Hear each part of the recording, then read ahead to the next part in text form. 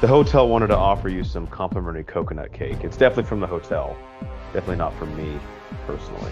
Welcome in to the Bro 4 Squad podcast, where we are just a bunch of bros drinking beer and talking movies. This is episode 173, and I'm your host, the mayor, Jeff Hornacek. Thank you so much for checking us out. And before we get started with the movie discussion tonight, let's go around and meet the fellow bros. We begin in the paint with our enforcer, Matt Geiger. Matt, can you help me type up a really passive-aggressive email ending to some coworker that I have that I know for a fact, without concrete evidence, stole my lunch from the break room fridge? Absolutely. Just say, to whom it may concern, in parentheses, Doug, why are you such a bitch? I'm going to kill you. And then just have your email signature at the bottom. You should be good. Yeah, as your lawyer, I'm going to say, don't do that. Why? Well, just BBC him. Yeah, there you go. You're just going to protect Send it directly to him. Little bitch Doug, or I guess you prefer Douglas to try to sound more. And then you just say, I got hacked. That's actually fucking genius. It's better than pleading the fifth, saying you got hacked. That voice you just it's heard. It's like the 2021 version of pleading the fifth, is you got hacked. Oh. Yeah, this is how our founding fathers envisioned the Bill of Rights. So when HR calls you in, just say, I'm not here to talk about the past, I'm here to be positive on the future. And they're like, you set up this meeting. This is Cycly 2.0.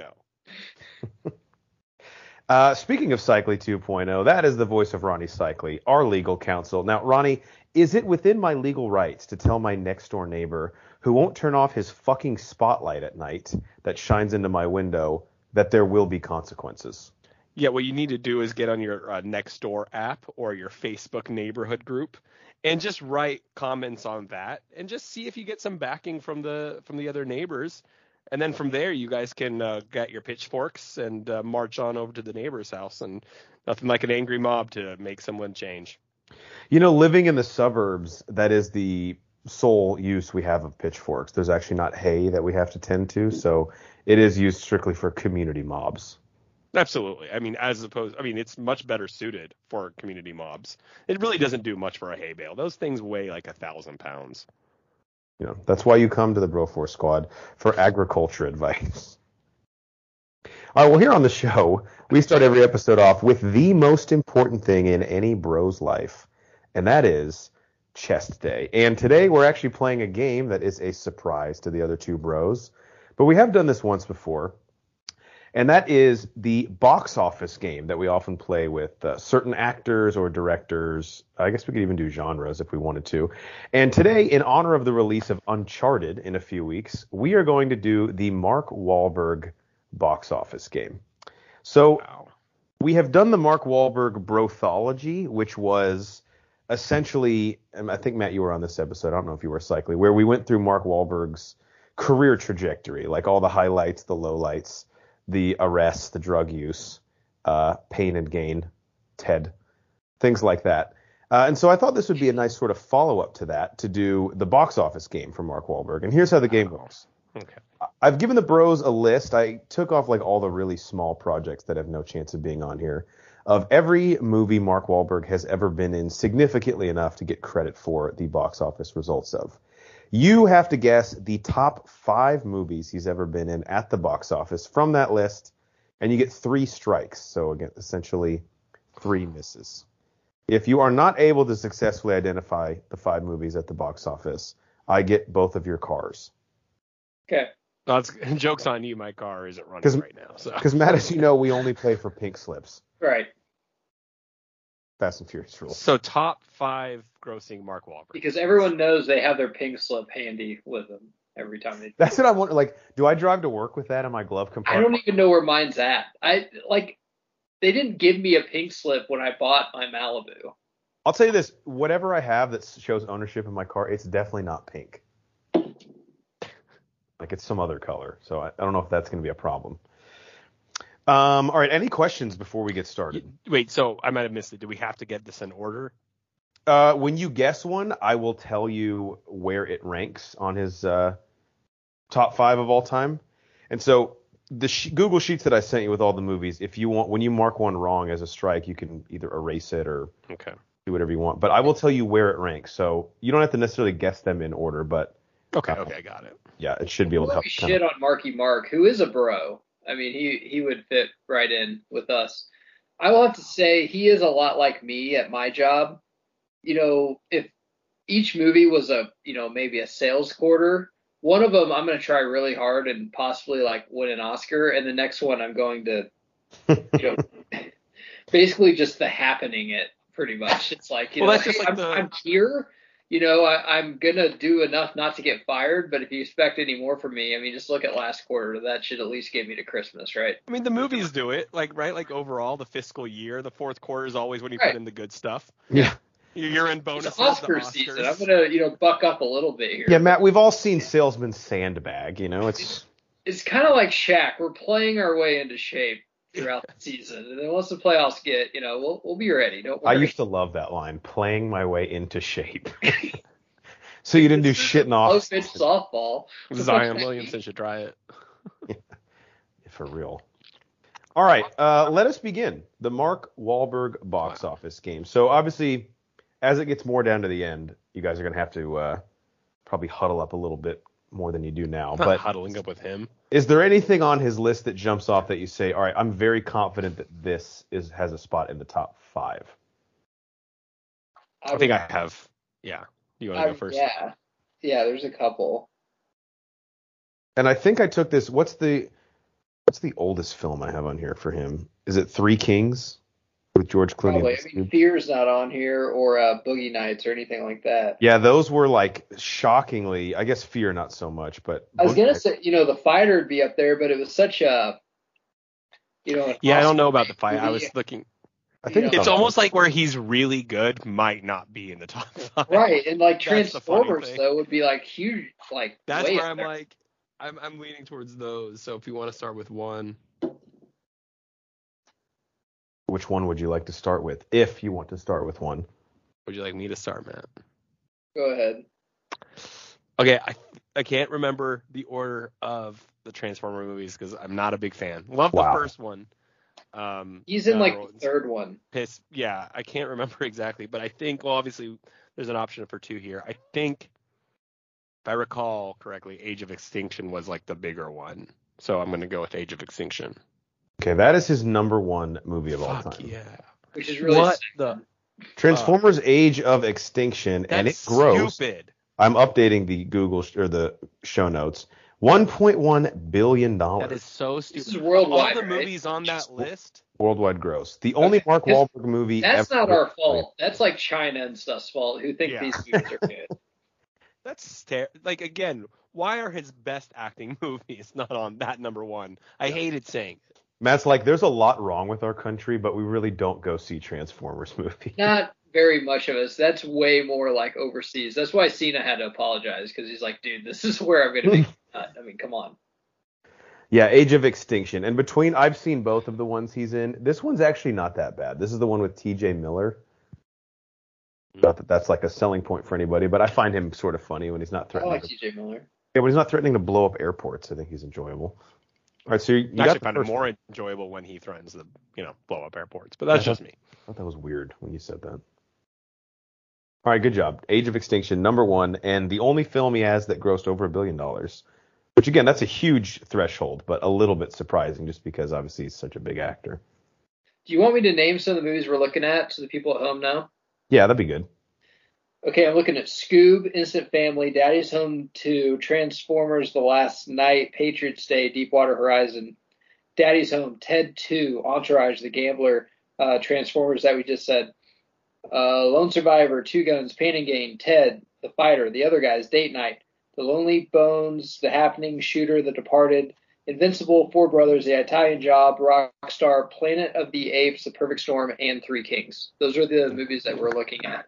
So if well you done. did it all, I don't know, fucking rewind it and play it slower.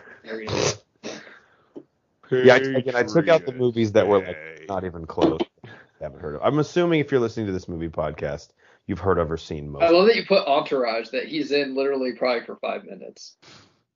I give him credit for it too because he's the creator. Well, he's like a producer, big part of behind the scenes. All right, so it's my turn. Yeah, but I guess you guys can confer. You don't have to. All right, Cycly, I'm looking at the other Transformers because should we just ride the wave? Yeah, because Should we Transformers play movies it made back, as stupid they money. say? They all made stupid money. Yeah, It's gonna be in the top 5, so I'm gonna has to be. go ahead and pick the low hanging fruit, and that's Transformers: The Last Night.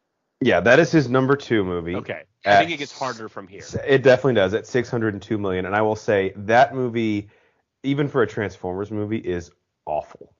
It's still got $602 million. And Matt, this is the one with Anthony Hopkins. Talk about a guy literally, who's I in think really the bad first movies one, and good movies. I'll say I haven't seen it like start to finish, but I've seen every scene, if that makes sense. Yeah. The weird thing is this made $602 million, and Age of Extinction made $1.1 billion. So I guess people really in the United States did not give a fuck about this one. But those movies have such high budgets. It's funny because $602 million is still amazing. Oh, it's incredible. But comparatively, like I guarantee you they want to make another one with him. Anthony Hopkins is so funny to me because he's such an incredible, legendary actor. And then if you really look at his IMDb, he's in everything. Yeah, he'll take a paycheck. The stupidest stuff. A lot of these movies you got to think of like Transformers, like The Following. I'm not saying that people liked it. It's just such a big following and it casts such a big net that I don't get it. People are going to see it at least once. The first one was great, but really, why?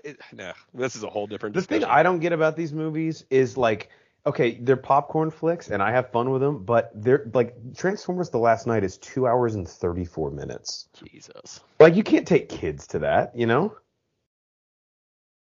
All right, so we've guessed 1 and 2. Yeah, you got the top 2, but I like think it gets Cycler harder said, from here. This is where things get a little bit dicier.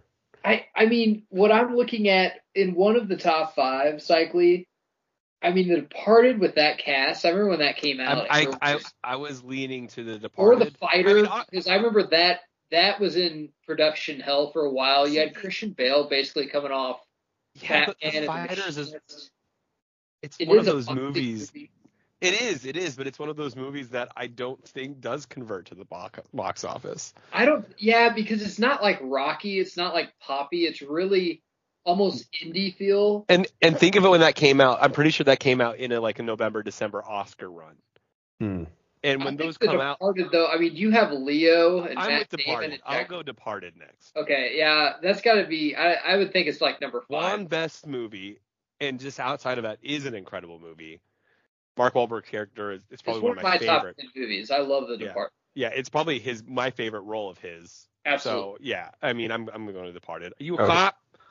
I'm not a cop. His character is just an absolute scene stealer in this. When he just walks by flipping Matt Damon off. No, he doesn't even need to say anything.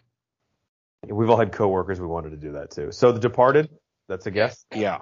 All right, that is surprisingly not in his top 5. What the fuck is wrong with people? Both Transformers movies, but and not with a lot Departed. of these, and I would have said this with The Departed too. Even like late surges in terms of word of mouth, like Matt said, when that was getting a big Oscar push, kind of like us with Parasite, that's when everybody goes out to see it. But still, I just thought the cast at the very first would have driven. How much did The Departed get? I have it won best fucking movie. That cast is insane. The Departed grossed $289 million. God, I feel like Russell Crowe. Are you not entertained? How can you give a movie like that? I feel bad saying this, but The Departed is actually number 6. Okay. On his list. So you're. Yeah, but still, moments like this where I really doubt society. Ted was big. It came out during Christmas. It's a comedy though, but I'm looking at Perfect Storm, even Planet of the Apes, or The Italian Job. I don't. Maybe Invincible, because I think that came out during Christmas. Football movie too. I think it's a football movie during Christmas, and it's about, the stupid. No one gave a fuck about that Eagles team. No one even remembered it, but it's like, oh, it's a feel good. It's like the Kurt Warner story. I actually have not seen Invincible. I'm not proud of it. Such an FX movie.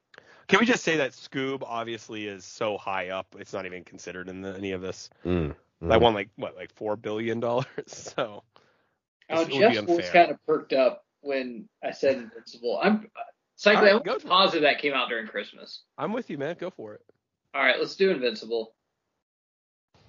Invincible is not on there, and it's like in the 20s for him. What? I can't believe you said that. I said not the 58, dude. Oh Invincible. Now, Matt, this makes sense because it's the Philadelphia Eagles. Grossed 694,000 internationally. Yeah, because who the fuck would watch it? Okay, yeah, we gotta think China's not gonna see a movie. Yeah, damn, didn't think about that. But Same with probably The Departed. Invincible did gross 57.8 million domestically. What's a stupid ass movie that's terrible that the Chinese would see? I'm thinking Planet of the Apes. Okay, I'm gonna go with Ted, not because it's a stupid movie, but it is a comedy that I think would fix everywhere. And did it come around Christmas time? But it's probably blackballed in China, and that's where like they make it. That would get played in China. All right. Like some Paul. No, they'll just edit it. I'll go Ted. Just because that was I don't know. If Departed's not on there, maybe Ted's not. But it was a big movie. No, it was a big hit. It was the comedy of the year. It was Matt and I love at Ted. this time. I remember everyone was asking for it for Christmas and stuff. I'm gonna go Ted. All right, Ted is number 3. What? In his list. It's Ted, number 3? Yeah. I was thinking 5 at best. Ted grossed 556 million, 337 of that internationally. And I'll say this, typically in this game, if anything gets a sequel, it's usually a good sign that the first one did. That's a good point. But Matt and I, when Scoob Ted came 2 out, Electric Boogaloo. When Ted came out, I think Matt and I just quoted it almost nonstop for like 2 years. Why the fuck would he say that? There's not a 3 Guns, so. I don't know why you said 2 years. You still quote it. Yeah. Dude, 3 Guns totally would have been the name of that sequel. Anthony Hopkins is the 3rd gun because, he'll do it. Oh, but now that I'm looking at his list, don't take what I said as like definite advice. I don't want to like fuck you up. Well, now I feel like you're nervous they're going to get it. That was on TV a lot. It's a good movie. I think what's hard with him is his 4 and 5 are like. I gotta. I don't know much. I mean, Shooter. I don't think it would be, but man, I'm not gonna hold you back. Well, it's very supportive. I mean, it's not. I don't think it's Daddy's Home. I don't think the. I personally don't think Shooter. Day? That's kind of Passion of the Christy. Like if you're American, you gotta fucking see it. Yeah. I didn't see it. I mean, I don't know. I cannot name you one person that's seen it. I know a lot of fucking people. The problem seems like that's wasn't that just about like the Boston Marathon bombing, or was it about 9/11? It was Boston Marathon bombing. Okay, well, no one cares. Just about like that movie, I feel like some of these came out so early that like, I mean, again, box office numbers are inflated, right? Like throughout time, and that's a pretty Patriots and what's another movie? What about Pain and Gain? Just because The Rock's in it. Pain and Gain was Michael Bay. No way Pain and Gain is top 5. I mean, if it is, I absolutely could be wrong. Now, because you're at 2 strikes, I will help you out. And Pain and Gain, I will just say, is not in the top 20. Do we get 3 strikes again? Sorry. Yeah, you get 3. How many are we at? You're at 2. You've guessed The Departed and Invincible. Do you think Planet of the Apes reboot would get that many people? Yeah. Yeah. I think so, too. I think so. That was Tim Burton, too, right? Early aughts? Let's go with that, because once again, it's not how good the movie is. It's what pub did it have going into the theater. Yeah.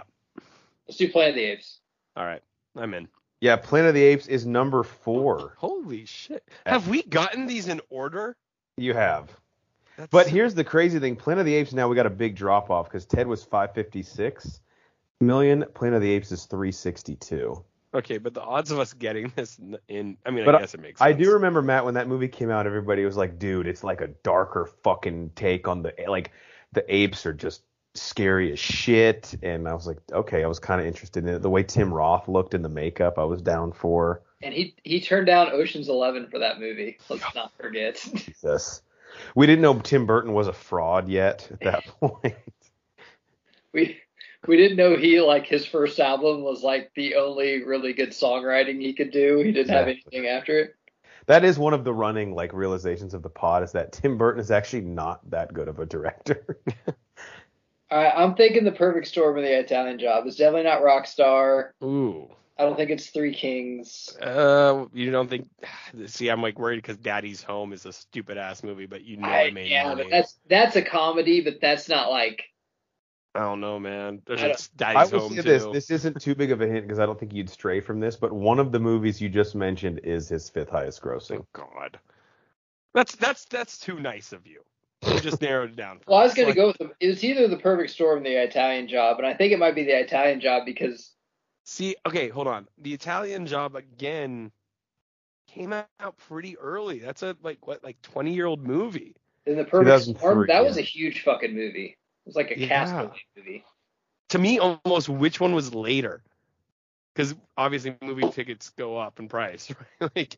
I would go with The Perfect Storm just because that seems like a movie that you have to see in theaters because it's like storm and theater experience and stuff. And it's perfect. Okay, well now you're just saying the title. Yeah, okay, I'm in. I swear to God, I hope it's not Daddy's Home, but if it is, I'm gonna be pissed. It's not Daddy's Home. There's no fucking way. Dude, do you really have too much faith? So off his shit, and that's actually a pretty good movie. Look, I'll say this: it might not be top 5, but I bet you anything it's top 10. That's even more disgusting. 2005 maybe, but that was when Will Ferrell totally lost his fastball and no one cared. Ugh. All right, let's hear it. Perfect Storm. Perfect Storm is number 5. You get it right. Go. All right, so The Perfect Storm grossed a total of $328 million, so pretty close to Planet of the Apes. So his top 5 in order: Transformers: Age of Extinction, $1.1 billion; Transformers: The Last Knight, $602 million; Ted at $556 million; Planet of the Apes at 4, $362 million, and then The Perfect Storm rounds out the top 5 at $328 million. And I'm going to send you another link real quick. So I found this website called Numbers, and it's like is such a good resource to search like actors or directors and then sort by like the gross of their filmography. So the link I just sent you should be all of his filmography in order from most gross to least. But you guys were right there. Number 6 is The Departed. Number 7 is Daddy's Home. And then, all right, see, I knew it was going to be Stupid Eye. Yeah. That's so dumb. And then, like Matt said, The Italian Job is 8. Can I just say what makes me sad about this? Because Mark Wahlberg is amazing, I think, in some movies.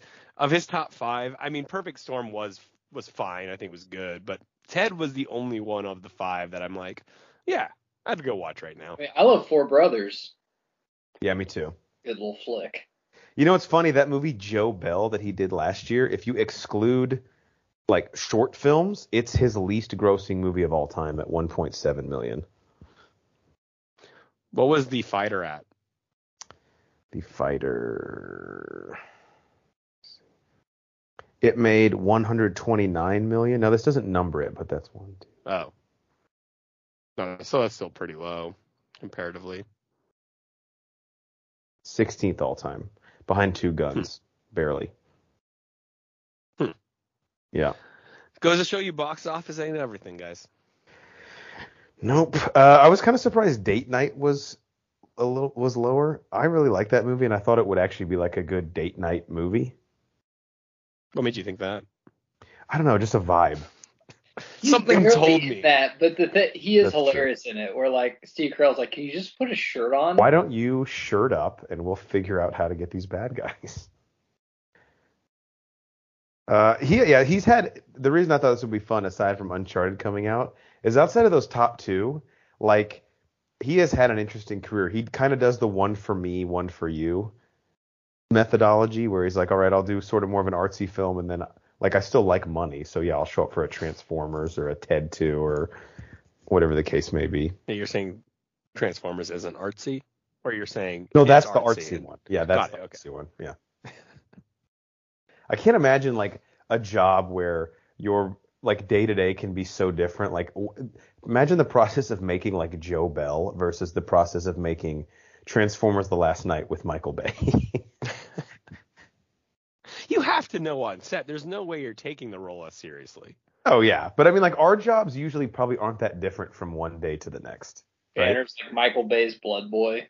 God, Banner would be like on that set would be kicked off in 10 minutes for like sniffing people's jocks.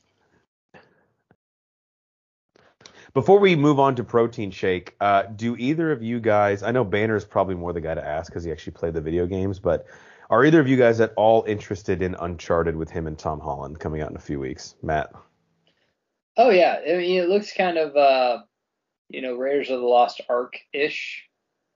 Once again, I've never played the games. I don't know what it is, but it looks cool. Yeah, Tom Holland's character is like a young Indiana Jones, and Wahlberg is like sort of his mentor. Yeah. Trailer looks good. Yeah, I'm gonna give it a shot. Why the fuck not? Cycly, how about you?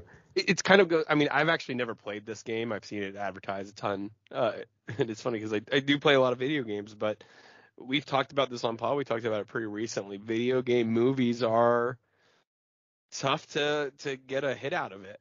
And so maybe for people like us who have not played the game, we can go in and maybe enjoy it a little more. But I don't know. For the most part, in my experience, that a video game movie means negative. So, I'll give it a chance. It's kind of crazy. The two best video game movies of all time, or at least two in the top 5 that we've ever gotten, probably came out last year in Mortal Kombat and Sonic the Hedgehog. Which is really not saying much. I was going to say, that's the top of the list, or like close to it.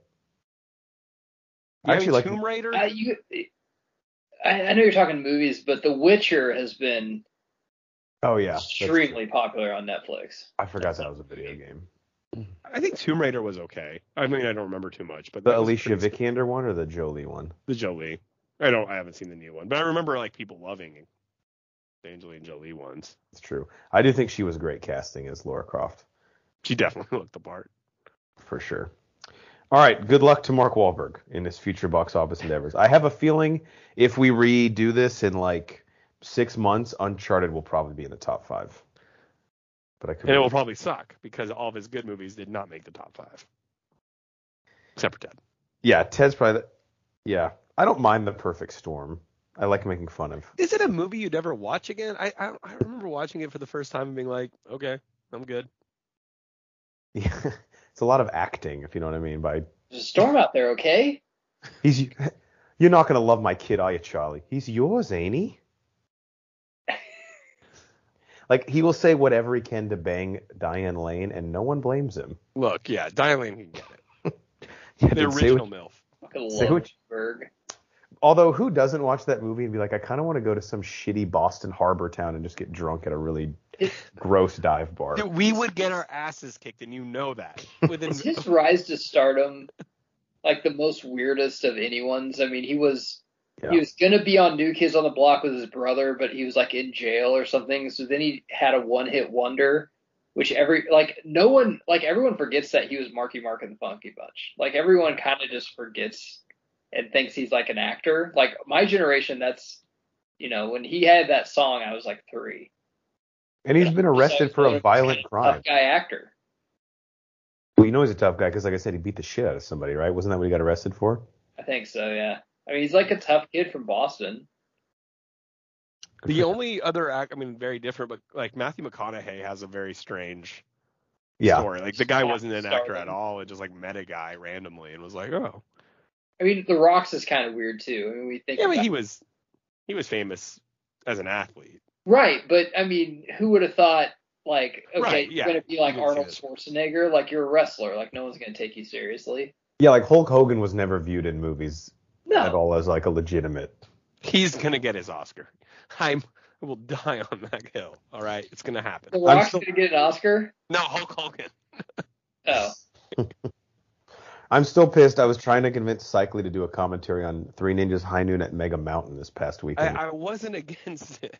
It's on. I saw it the other day. It's on Netflix or HBO or something. Cycly, your argument was I haven't seen it, so that might be hard for me. Like, what are you going to be fucking confused? Well, I follow that up with just read the plot. It's incredible. Yeah, ninjas. Hulk Hogan's not even the bad guy, which makes no sense.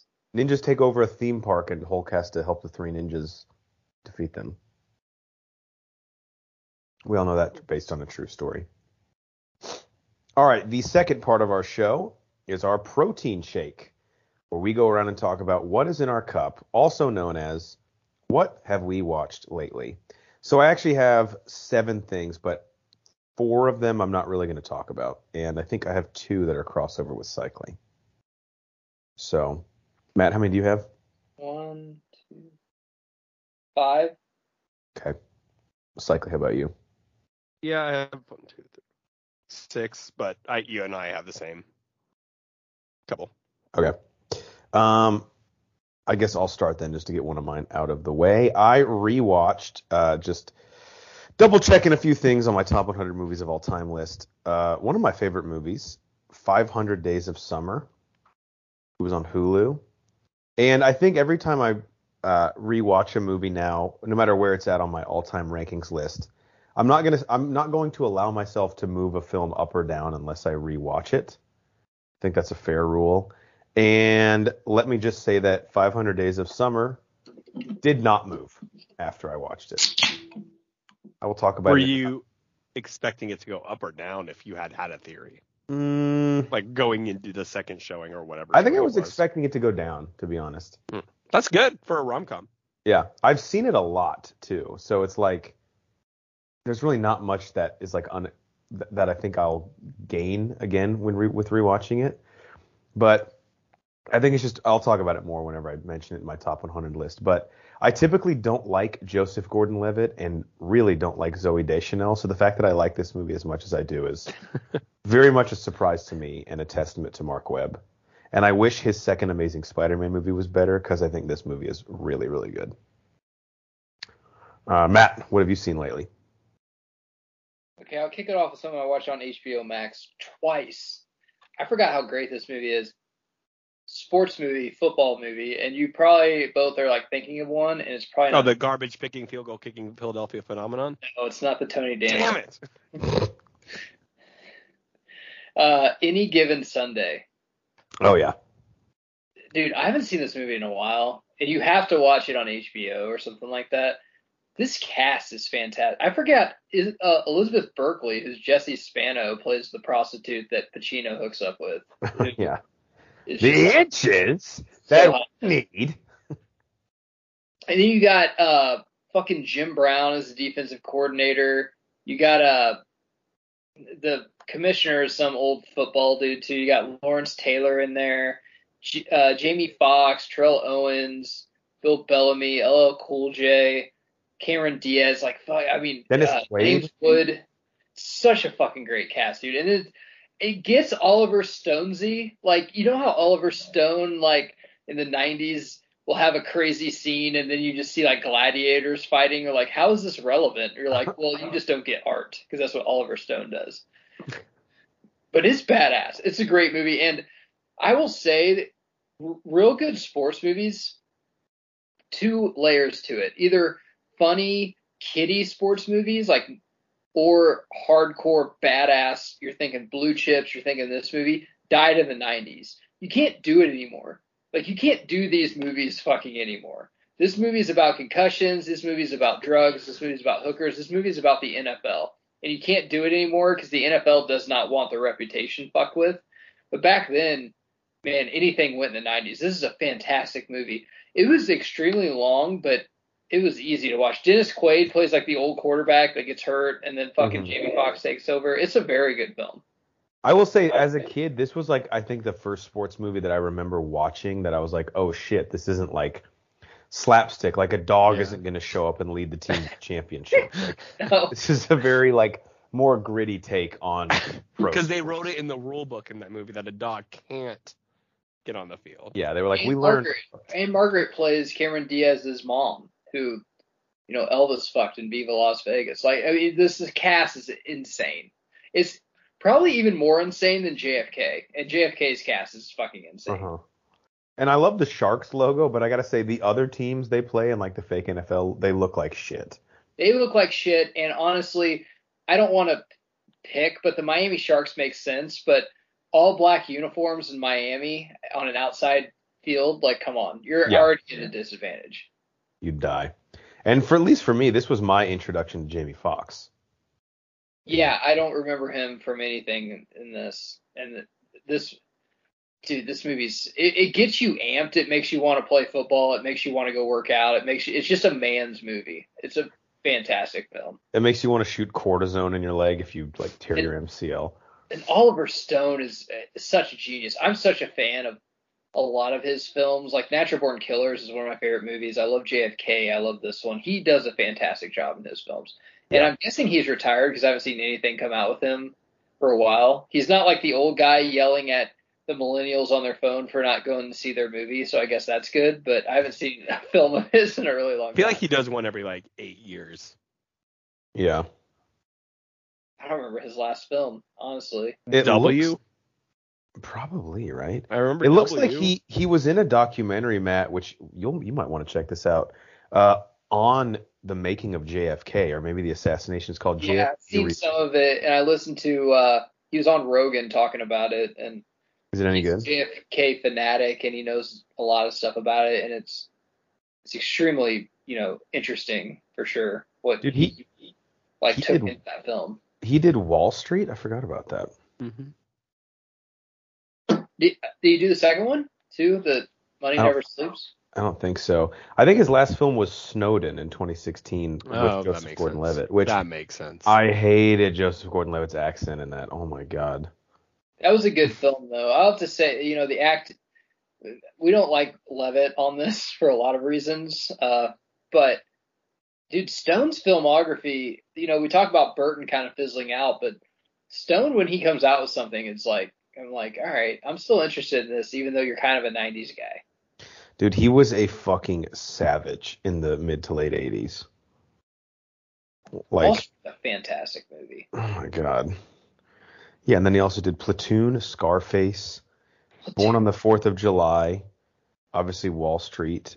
There's one he did in It's just a movie you want to Radio. drink a lot, snort some blow, and just order a hooker and just watch. That movie experience. And that is a man's movie right there. The classical movie experience, the way I was raised. That's what I'm like when I watch Little Mermaid. Good stuff, Oliver Stone. Stay hard. All right, Cycly, what have you seen? All right. Finished Dexter New Blood. Talked to Banners about it. Can I go spoilers or no? Sure. Because It's been a couple weeks now. I don't think I'm going to watch it. If you don't want spoilers, skip ahead. We'll say a minute and a half. Yeah. 30 seconds forward thing. Like, All right. So, I think I've been on record on the pod, and Banner was too, that we really were enjoying the season. And if you listened to the last time I was on about 2 or 3 weeks ago, it was leading up to the last episode. And I made a comment. I go, I feel like there's not enough time. They need a couple more episodes. I'm afraid they're going to rush it. Well, I watched the last episode, and I am furious. It was terrible. They did nothing to fix what they fucked up 10 years ago. And honestly, I'm more mad because they had 10 years to do it right. So there's not even an excuse here. I can understand someone saying, oh, I enjoyed the new season. It was nice to have it back. I'm with you. Absolutely with you. Great to see Michael C. Hall play one of the iconic characters. But you cannot convince me, and here's where I'll go into spoilers, that the way they quote-unquote caught Dexter is the most absurd way of all time. It's the most bullshit excuse to arrest a guy with no actual evidence, all circumstantial. Anything any $5 lawyer will be able to get him out of. And instead of just being like, oh, I'm going to fight the case, Dexter decides to kill innocent cops, which solidifies his guilt, and escape. And, of course, you have the end, again, spoilers, where he gets killed by his son. Fine ending. I'm okay with that on the surface. But, again, it's the manner in which they did it. Really, you can't have Dexter either get killed by his son in the manner in which Dexter's killed hundreds of people. How symbolic would that have been for Dexter to realize what he did and be punished for what he did, or have him get caught for the merit of what he did? But no, after 10 years of waiting for them to correct what they fucked up, they just shit on the fans again. You always want to have faith that the writers are going to do right. They say they have a story to tell, and that's why they're bringing it back. You get excited like you would get with Matrix. You're like, why would they be coming back if they didn't have something good?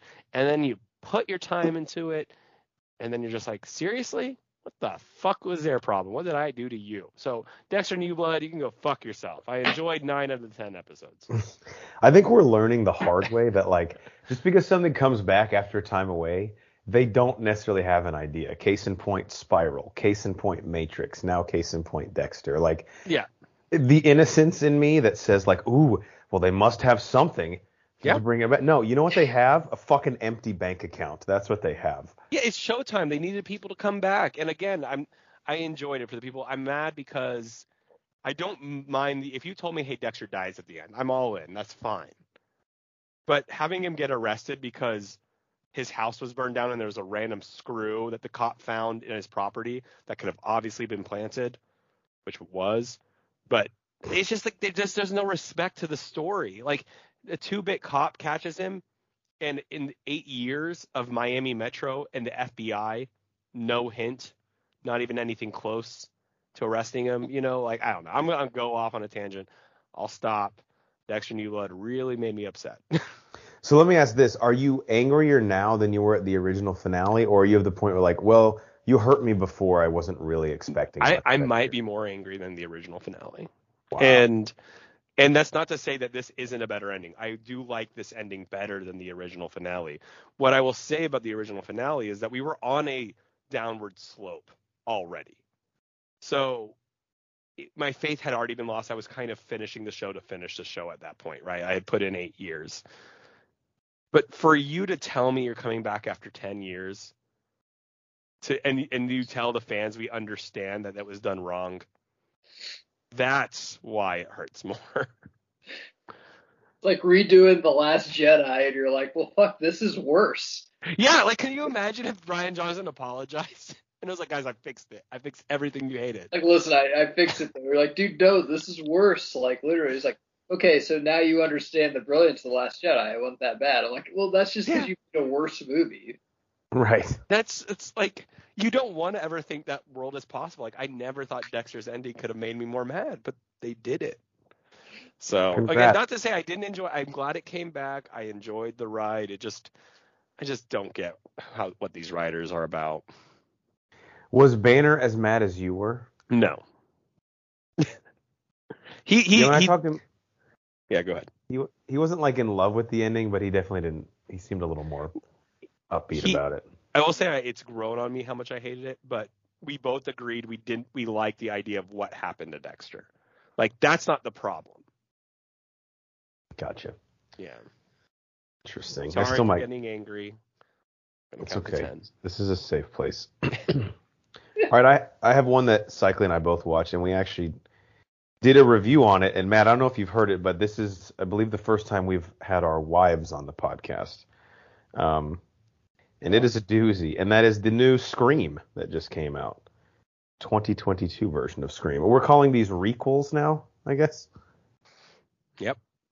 Like legacy reboot sequels. I would love to hear about this as a Scream fan, and still me and Banner were so drunk we're not really sure if we ever did a commentary on it. I guess we could look it up on our own podcast page. If you did, it's not on our channel. I don't have it. I'm pretty sure we did it. It's on our channel. Did a review, I know that. So what Screams does this include? Obviously one. All of them. Oh, okay. Yeah. And Cycling, I'll let you speak, but I loved it. I mean, this is, for me, it's right up there with the original. It's just perfectly executed. Great twists and turns. So many like wink, wink, nudge, nudges to the genre that are being like, which is what made the first Scream so great. And like maybe the most brutal kills we've ever seen from Ghostface, right? Yeah, absolutely. And perfect to follow up to Dexter New Blood. Waited 10 years for the next Scream installment, and complete opposite reaction. These writers had, well, maybe it wasn't 10 years, however long it was, but still, these writers knocked it out of the park. I mean, you don't even have to be a horror fan, as Hornacek's wife pointed out. Like, she loved this movie. This movie hits everything you needed to, if you're a horror fan or if you're just wanting to see an entertaining movie. It has the jump scares. It has the comedy that Scream's known for. It has the meta-ness that no movie franchise is able to accomplish. And it did it in a compelling way. Like, right? Like, that's the tough part about Yeah. horror. That's why horror can go down a bad road. It's because it's tough to tell a good story. So, I mean, we walked out of there just, like, honestly, just loving it. Yeah. I will say you have to go rewatch the first Scream, I think, before you see this. You can probably get away without seeing the others, but there are some essential elements from the first film that you need to know. And the first one I know like the back of my hand. The other ones I can't remember at all. Yeah, Geiger, I think you would love this movie. I love the first Scream, and Yeah, I'll you'll watch love it. the other ones. But on Halloween, that's like a must watch for me in the month of October. You need to see this movie. My Now, wife almost went the other day, but then I don't think we can find a sitter. yeah. Take the baby. Traumatize him. It's fine. His first movie is going to be Pattinson's Batman, so he knows That's Hell yes. what movie is. 3 hours later. I'll just get one other one out of the way because it's a good follow-up to that, and Cycle and I also watched it together when I visited him 2 weekends ago, and that's Scream 2, which I saw for the first time. And I don't know if I just had like fucking Scream goggles on, but I fucking love this movie also. Mm-hmm. Geiger, have you seen the second one? I think you just said that. I wasn't really remembering. Yeah, of course. I don't remember the details of that as much as I do the first one, but yeah.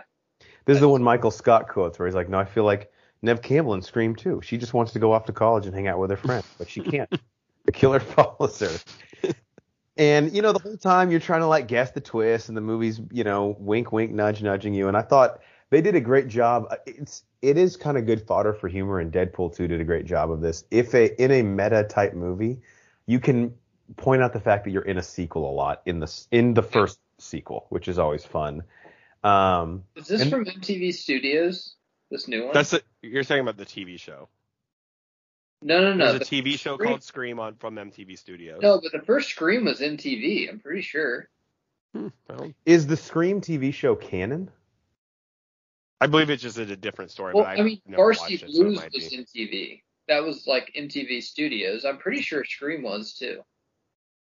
It's possible. I don't think I remember it being like on the screen when it came up. But I mean, I know you're thinking, but like MTV Studios did a lot of good movies. I'm pretty sure they even did like Longest Yard. They were part of that, but they did a lot of good movies in the 90s.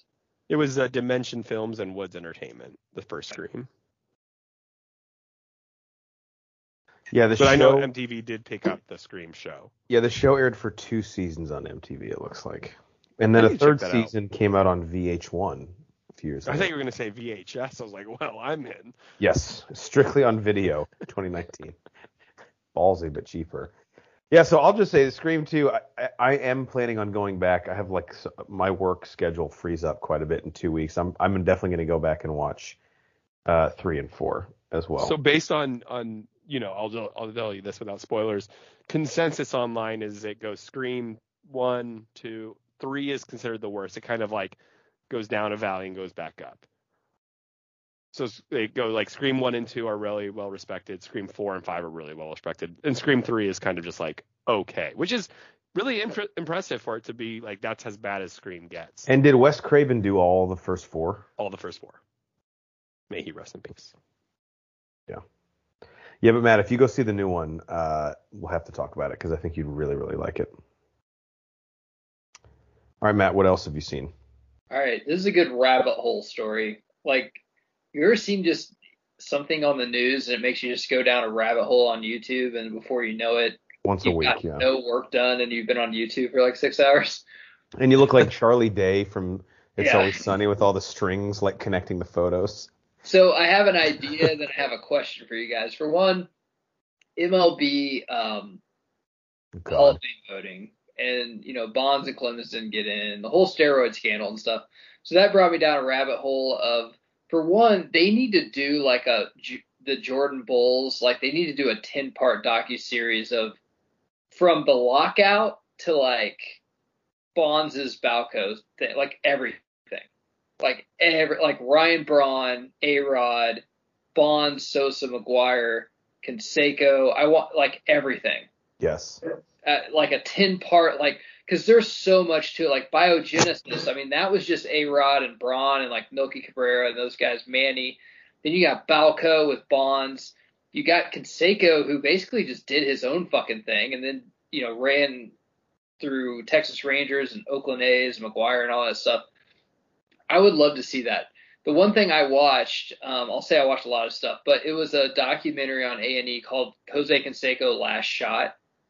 And I've read Juiced. I haven't read Vindicated, but I read Juiced in high school probably 3 times. And I love that book. Not necessarily just because of the steroid stuff, but I just thought it was a really good autobiography of his life and how he came up through the minors and everything. And I always think he did himself a disservice saying that basically if it wasn't for steroids, I wouldn't be the player I was. Like, dude, he was the best player in baseball in the late 80s, like the fucking best, like, period. He was Mike Trout.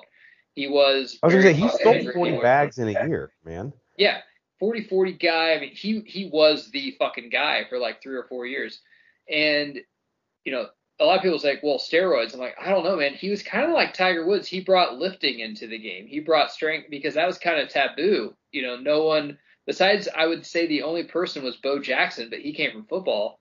That was actually like, working out with weights. I mean, that helped him too. I mean, obviously steroids helped him as well. The question I have for you guys, like, he gets ridiculed in this a lot. I can't buy. I like Canseco, but I think he's a con man. I know he's a con man. So whenever you see this documentary, it's like, oh, poor him, which he does have a shitty life, but a lot of it I think is like, himself doing it to himself. But on steroids, I've never, like he says, I get ridiculed all the time. People call me a snitch and a trick. I really didn't care that he named names in his book because Major League Baseball basically blackballed him. He's like, you know what? I'll fucking just name names. Fuck you guys. And I guess it wasn't fair to McGuire and Pudge and a bunch of people he named because there's a lot of other people that did it too that didn't get named because he wasn't the forefront of it. But I've never met anyone that cared about steroids in the game, like a fan of baseball, not someone that just watches the news and they're like, oh, that's terrible. I never watched a game. The other question I have, and I guess it's a statement I want you guys to comment on. I think in 5 to 10 years, MLB will be lower than Major League Soccer, and it's basically because a lockout's about to happen. And if Barry Bonds, Roger Clemens, Manny Ramirez, and A-Rod are not in your Hall of Fame, then what the fuck are you doing? And Pete Rose, different reason, but yeah. Pete Rose, yeah. Baseball gets in their own way more than I've ever seen anybody get in their own way, and it's really sad because they have a lot of stars right now, even some like stars from a bunch of different countries, but also English-speaking stars that could be studs that they don't promote. They don't know how to promote. They don't know how to, expand to the youth. They don't know how to get out of their own way. Rod Manfred's probably the biggest prick. Even bigger prick than Roger Goodell. But your Hall of Fame's a joke, and you're going to lock out again. I mean, why would people watch this product? Also, I love the sport, but of the 4 major sports, I guess 5 if you want to include hockey, even though it's more of a Canadian sport, it is by far the slowest and most boring. And I love baseball, and I'm saying that. So if you're talking I can about, say that as a soccer fan too. I mean, like there's complexity to the games that we love that can be considered boring, right? Like I find soccer exhilarating, but I also understand why someone finds it boring. But to me, it's like everything is like a build up, and baseball's the same way. You're learning every pitch, right? Like. Mm-hmm. Well, I've always told you this, Cycling. I'm obsessed with my baseball team. Like, I watch every single game. But I completely get why someone else would watch it and be like, I cannot fucking stand this. I need to leave. I tell people that's why with soccer, you need to have a rooting interest. That's why the World Cup is always so popular here in America, right? Like when you're cheering for the U.S., you don't need to know anything else. Like you just have an innate like rooting factor. Right. When you're watching a random soccer game and you have no connection, you don't know anything about these players, why would you watch? There's nothing exciting about it. But when you have that community or a player, that's why FIFA has been so good, right, with soccer. It's like you have that connection. But we're kind of going off a little bit from what Matt asked. And, Matt, I completely agree with you overall. The funniest thing about – and I'm not as big of a baseball fan, so Hornacek can definitely take this over. But to me, as a casual baseball fan who will watch during playoffs and may watch a game here or there, steroids saved baseball. Let's not joke about this, right? Like the late 90s after the origin of that strike, it was Mark McGuire, Sammy Sosa, and Barry Bonds that literally fucking brought them back, right? Like we can talk about how great Jeter was and those Yankee teams and other things, but that got butts in the seats and viewers on television faster than anything. So the fact that baseball, and we're not talking about PRS, against steroids. I'm not saying, that's whatever you want to have your feelings on steroids. But baseball profited off these people, and now they're shitting on Bonds, let's just say, and not getting in the Hall of Fame. So I'm with you. Have its own, I think I said this to Jeff, have its own wing. Put him in the Hall of Fame, have a wing where you talk about the steroid era, right? Like, recognize it and move on. But that, again, casual baseball fan here. Horns, you're the ultimate baseball guy. I mean, I'll say two things because this really pissed me off, this latest Hall of Fame class. First off, David Ortiz getting in and these guys not is an absolute fucking joke. That's the other one. I don't even EDs too. Exactly. I don't even want to hear the argument for that. The second thing is, like, and I say this as someone who could never hit a baseball. I understand that hardest thing to do in professional sports. 100%. And I understand that, and you might say, like, this is a moot point. It's not what we're getting at. But if you're going to sit here and tell me that a Hall of Fame caliber player did not exist in any of these guys prior to steroids, then I'll just say you don't understand the intricacies of the sport. Should we look at their numbers take them with a grain of salt? Absolutely. But you cannot take someone who's just a good athlete, pump them full of steroids, and all of a sudden they can hit a baseball. Yeah.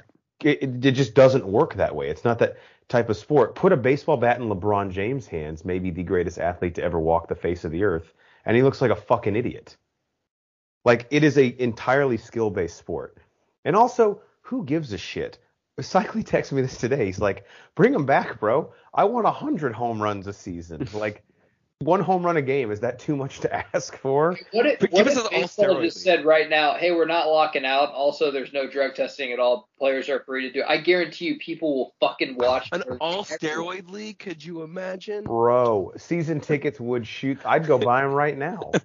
It'd be like, I don't know, man. But like Matt said, baseball doesn't understand its product at all. They won't let you retweet highlights from fucking games. You could bring a picture of Mike Trout out on the streets, and I guarantee he's the player in Major League Baseball, I would argue. Maybe Ohtani. He'd be worse for this case in North America. And I bet 90% of the people I would bump into would have no fucking idea who he is. The thing that really pisses me off, and then we'll go on to something else for people that don't give a fuck about baseball, but I hate when, I remember stopping down, or I'd be like, working out in the gym at my parents' house. My dad would come and is like, hey, Bonds is about to hit, or Griffey's about. I mean, that's what I hate. I hate when people are like, well, it's because of steroids. Like, no, I did the same when Griffey hit. I did the same with Bonds hit in '93. It was just because they promoted him. I remember that Macaulay Culkin movie that was in my protein shake, Getting Even with Dad. I mean, Barry Bonds was talked about in that movie because they went to the San Francisco Giants game. King Griffey Jr. was in the Little Big League. They actually promoted their athletes, and now you have Mike Trout, who's compared to Mickey Mantle, which is a pretty fair comparison, and Shohei Ohtani that hasn't done anything since ever. If you want to go there, the greatest baseball player that ever lived, Babe fucking Ruth, and you don't see him anywhere. I don't see him on commercials. I don't see them with their own shoe deal. I don't see anything. Why not fucking promote? And I would say the most promotable person is Bryce Harper. He's flashy as fuck. What kid wouldn't want to have a bandana, hitting BP in Vegas and everything? But the old crotchety guys, Matt, don't like how he pimps a home run. It's such a they need to switch, man, or they are going to be way out of the Big Four. I mean, they'll be like lucky to be. I mean, UFC, I would think is making more money than them. I mean, they have a ton of games, but you know what I'm going at here. They're going to be boxing. They're going to be boxing. They have to modernize. Yeah, you have to modernize. Boxing. Look at what it being used a purist to be. It used to be fun, but now, it is what it is. Yeah. It's sad. And to your point, Matt, earlier said MLS. Like, MLS is the one that's actually has gained viewership, but like part of it is too, you're guaranteed it's 2 hours, right? Like, you're going to get one commercial break for 15 minutes for halftime. Yeah. And the game is 2 hours, no matter what. So there you go. You're talking about college football that takes 4.5 hours, or a baseball game that takes 4.5 hours. We have too much to do nowadays. We have every streaming device at our hands. We have our work and whatever, our social life. There's too much time people don't want to sit anymore for that long. It used to be, well, we didn't have much to do. I already read the newspaper. I'm going to watch sports for 5 hours. It's not like that anymore. It's sad, too, because this last year, I thought they really had something with this Field of Dreams game. And then with this lockout now and this Hall of Fame thing, it just always seems like not all publicity is good publicity. I think with steroids was actually good publicity for them. It made the sport more interesting because when A-Rod, said, oh, fuck it, I'm not doing that suspension and played Boston, everyone watched it that night. You're like, dude, I want to see what, did they throw at him? Are they going to boo him? Yeah. But now it's there's no stories. You don't know anyone at all, which is weird. Just like any business, you have to adapt to your times. And some of the best players you have are second-generation talent that a lot of people remember their dads. You got Fernando Tatis. You got Vlad Jr. Yep. I mean, the whole fucking Toronto Blue Jays team is you got Bichette, Biggio's kid is also on there. Bichette's kid. Yeah. Crazy. Cycle, I will say one thing. The soccer game is going to go 90 minutes unless it's Tunisia versus Mali. Then it's a little bit shorter. 85 minutes. Man, that's a deep because the ref joke. has to be somewhere. Yeah, Google that if you don't know. Cycly told me this story. Pretty fucking ridiculous. Good shit, Matt. We'll have. I need to. What was the Canseco doc you said you watched? Because I actually need to read. Which is a great name for his. And is he involved in it, or is it just kind of an? It's all about him, and it's about his he's getting off testosterone for the first time, and his testosterone count's so low. He's going through depression. He has a lot of issues, man. I feel sorry for the guy because if I ever met him, I'd go up to him just like I did Pete Rose in Vegas. I'm like, I played baseball in my life. You're a great ball player. You played the game the right way. And, Canseco, dude, I don't care what you said. If he gave me hitting tips when I was in high school, I'd listen to the fucking guy because he can hit. Yep. Steroids or not, doesn't matter. He could play. Yeah, he's got. Did he beat the Hall of Fame? I don't know about that, but the dude could fucking play. And you can't talk about late '80s baseball without talking about Jose Canseco. Did either of you guys watch the Andy Samberg Yes. Yeah. Okay. Well, Mark Joe McGuire. Manganiello needs to be him, and they need to make a Juice movie, please, Netflix. That's so Netflix. I know, absolutely they do. Great casting. All right, Cyclo, what else have you seen? Wait, this is a movie podcast. I forgot about that. It was a documentary he watched. That counts. Yeah, no. I was because I love that conversation because I feel like we could have done that for a long time. The Bro Sports Squad coming soon. Oh shit, I'm in. We have Bro Sports Squad and Bro Fork Squad as our food podcast. Yeah, we were talking about our favorite dishes. We have subsidiaries now. Nate Thurman has actually really wanted to get a Bro Fork Squad starting. I was like, you do it, and I'll edit it and whatever. And I'll eat the food, obviously. All right, so the wife and I started. We've heard good things, so we went back on HBO and watched Righteous Gemstones. Don't know if you guys have seen that. I'm interested. I love Danny McBride, but this one looked even crazy for even Eastbound and Down at times. I'm like, I can't. I've heard good things. Yeah, so it's Danny McBride, Adam Devine, John Goodman. So if you don't know the premise, I won't spoil anything. So I went all spoilers on Dexter. The premise is this is a family. John Goodman's the hierarchy, evangelical pastor. It's like a Joel Osment type. And so televangelist, and obviously they're fucking loaded, and they all drive Benzes, and they preach about giving to the needy, right? But so it's funny. One, more dicks than I've ever seen on anything.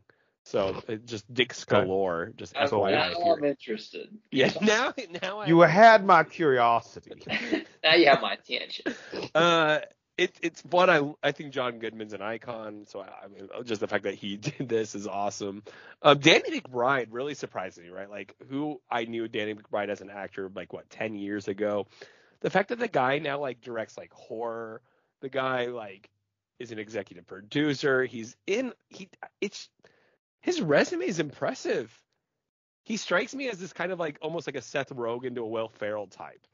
But he actually seems like he puts in work. He does a lot of the background stuff. So I think the show's hilarious. It's not exactly what I thought it was going to be. I won't go too much into it, but I thought it was going to be about just a very hypocritical family, and it is, but that's not the focal point of the story. So if you like Adam Devine, or I don't know how you say it. I think I do, yeah. Yeah, he's one of those guys like I loved in oh my Workaholics. gosh, Workaholics. But then I like watch his stand up or other things. I'm like, he's just the same person every single time. Yeah, his line delivery is just exactly like He, mirrored every single. he's kind of that in this one, but I like it because he plays a youth pastor, and it hits home. Like anytime when you were in middle school and you had to deal with that cool youth pastor, the one you thought was cool. Yeah, it's way too close. Like there were some scenes I was like cringing because I was like, I remember feeling that way. Like I remember youth group moments like Said this. to you in a backwards chair, just be like, hey, exactly. He's sitting informally like us. Yeah, I'm a he's cool guy. Let's listen to what like he has a youth ministry at like one of those like jumping gyms or like a gymboree, gym. Yeah, and it's so funny. He's doing all flips. He's like, doing these flips. Jesus gives me the power. I'm like, you laugh and you're like, no, this is real. Like I remember this. It's funny because we've actually seen this before. Yeah, so I would absolutely say it's a recommend. It's not the greatest show ever, but like if you're looking for something casual and funny to put on, I think Righteous Gemstone is there for you, as long as you're okay with some vulgarness. Did season 2, is it out in its entirety? Because I know HBO Max does. No, we literally finished season 1, and then we're like, oh, there are 3 episodes into season 2 or 4 episodes. Okay. Are they hour long or like 30, 40 minutes? It ranges. I'd say some of them, like 1 or 2, are like 27, and the longest was like 45 or 50. Oh, wow. Which I like that in shows. I just really quickly, like Netflix has a couple like that. Like Squid Game was like that. Like let the episode be the episode. I agree. Ted Lasso's like that too. Yeah. Don't force it into a corner. Nice. All right, I'll get a couple of these out of the way because I shared 2 of them with Cycly. He and I did a commentary which will be dropping on May 13th for the 2009 Friday the 13th movie. And Cycly and I will fully admit we're big fans of the slasher genre, big horror fans, but this is kind of a blind spot for me, and I think for Cycly, for you as well, is the Friday the 13th franchise. So obviously we'll let the people watch the film with us on May 13th because this was on Netflix and get our full thoughts. But what would you tease the commentary with, Cycly, or just sort of let people know as? How do you come into this with your views on the Friday the 13th franchise? Some fake boobs, some real boobs. Wow. Friday the 13th has some good boobs. There were some boobs in this, I'll say that. But actually, what I'll really say is the movie is universally panned if you Google it. But I think if you go in with that mindset, that low expectation, I enjoyed it much more than I thought I would. Yeah, I said this on there. I mean, you have to grade movies on like what are they trying to do? And I don't know what I say this multiple times, but like what you thought this movie was that you didn't get. Yeah, it's no elevated horror. Right. What are you missing that you thought this film was? Like, I don't go to McDonald's and I'm like, well, this isn't a fucking sirloin steak. The 15-year-old working there is like, no, dude, I make $12.50 an hour. Like, and I'm high, so it's not. His voice is cracking. He has acne all over his face. Yeah, no, I don't want McDonald's. One other thing, I think, Cycly, you're caught up on this too. How I Met Your Father on Hulu, which Cycly and I are huge How I Met Your Mother fans. We have the creators back for this. What do you say, Matt? With Lizzie McGuire. Yep, Hilary Duff. Yep. She could get it's in the same universe as How I Met Your Mother, which is established in the first episode. Cycly, what are your thoughts? We're 3 episodes in. We'll be 4 in when this drops, this episode. But first 3 we've seen so far. What are your thoughts on the show? Early returns. First of all, I'll say, obviously it's on Hulu and it's a sitcom. I mean, right, in the sitcom in the purest form. And I'll admit, how many of us actually watch sitcoms anymore? I'm talking about laugh tracks and commercial breaks, right? It just doesn't happen. And so watching it at first, it was like hard for me to get into because I was like, oh my God, the laugh tracks are more than they're a nuisance, right? Like it's distracting. And it was corny, right? The show is corny. I'm not going to lie about it. But then you think back, and I go back to the original How I Met Your Mother, and I think of the first couple episodes. They're exactly the same. We just have, they are. We have, hindsight with these, episodes, and we love it because of what it is. But I guarantee you, if I watched How I Met Your Mother for the first time in those first couple episodes, I'd feel the same way.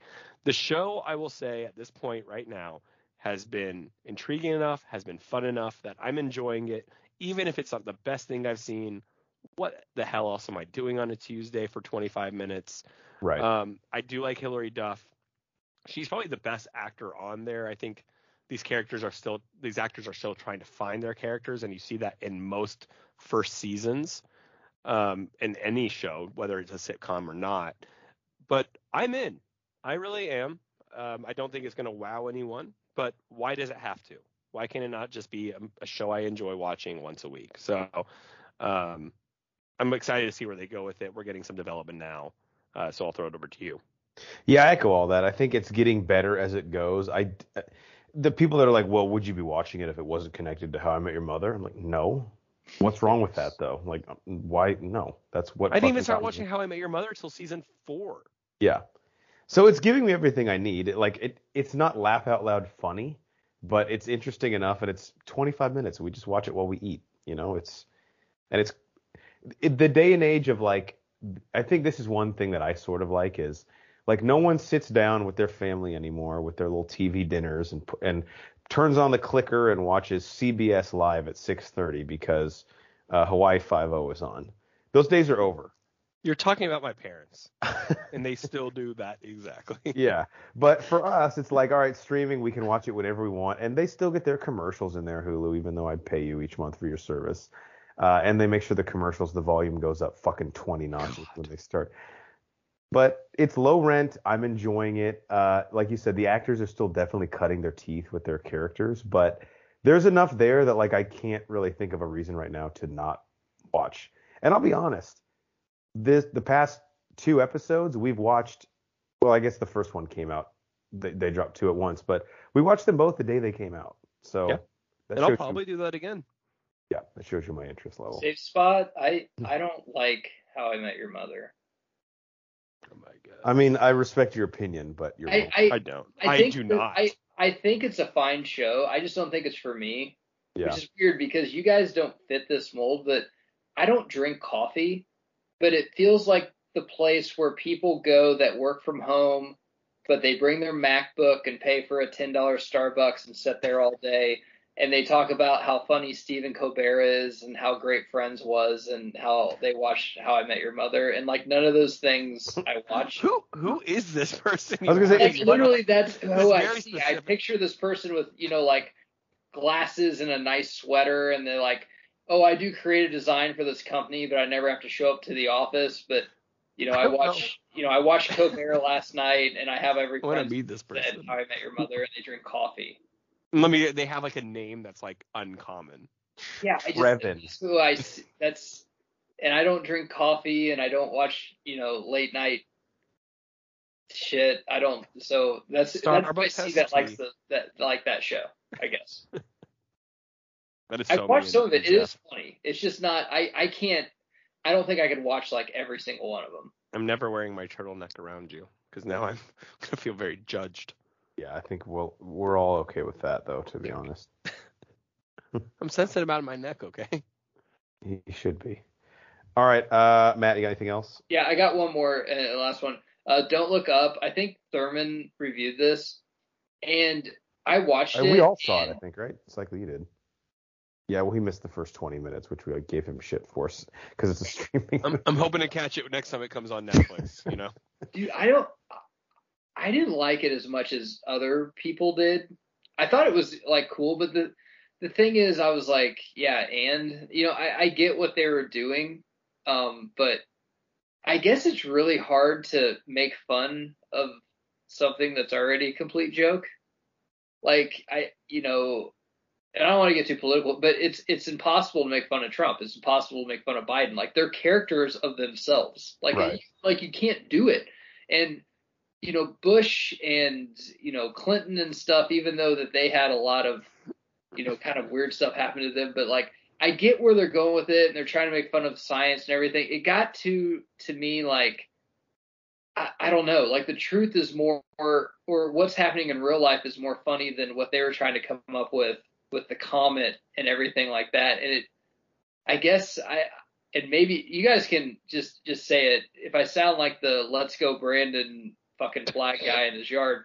But it just seemed like to me like they were just like preaching to me like, oh, this is wrong and this is how we're gonna correct it like the whole time. And I'm like, I get they're trying to be funny about it, but I'm like, I don't know.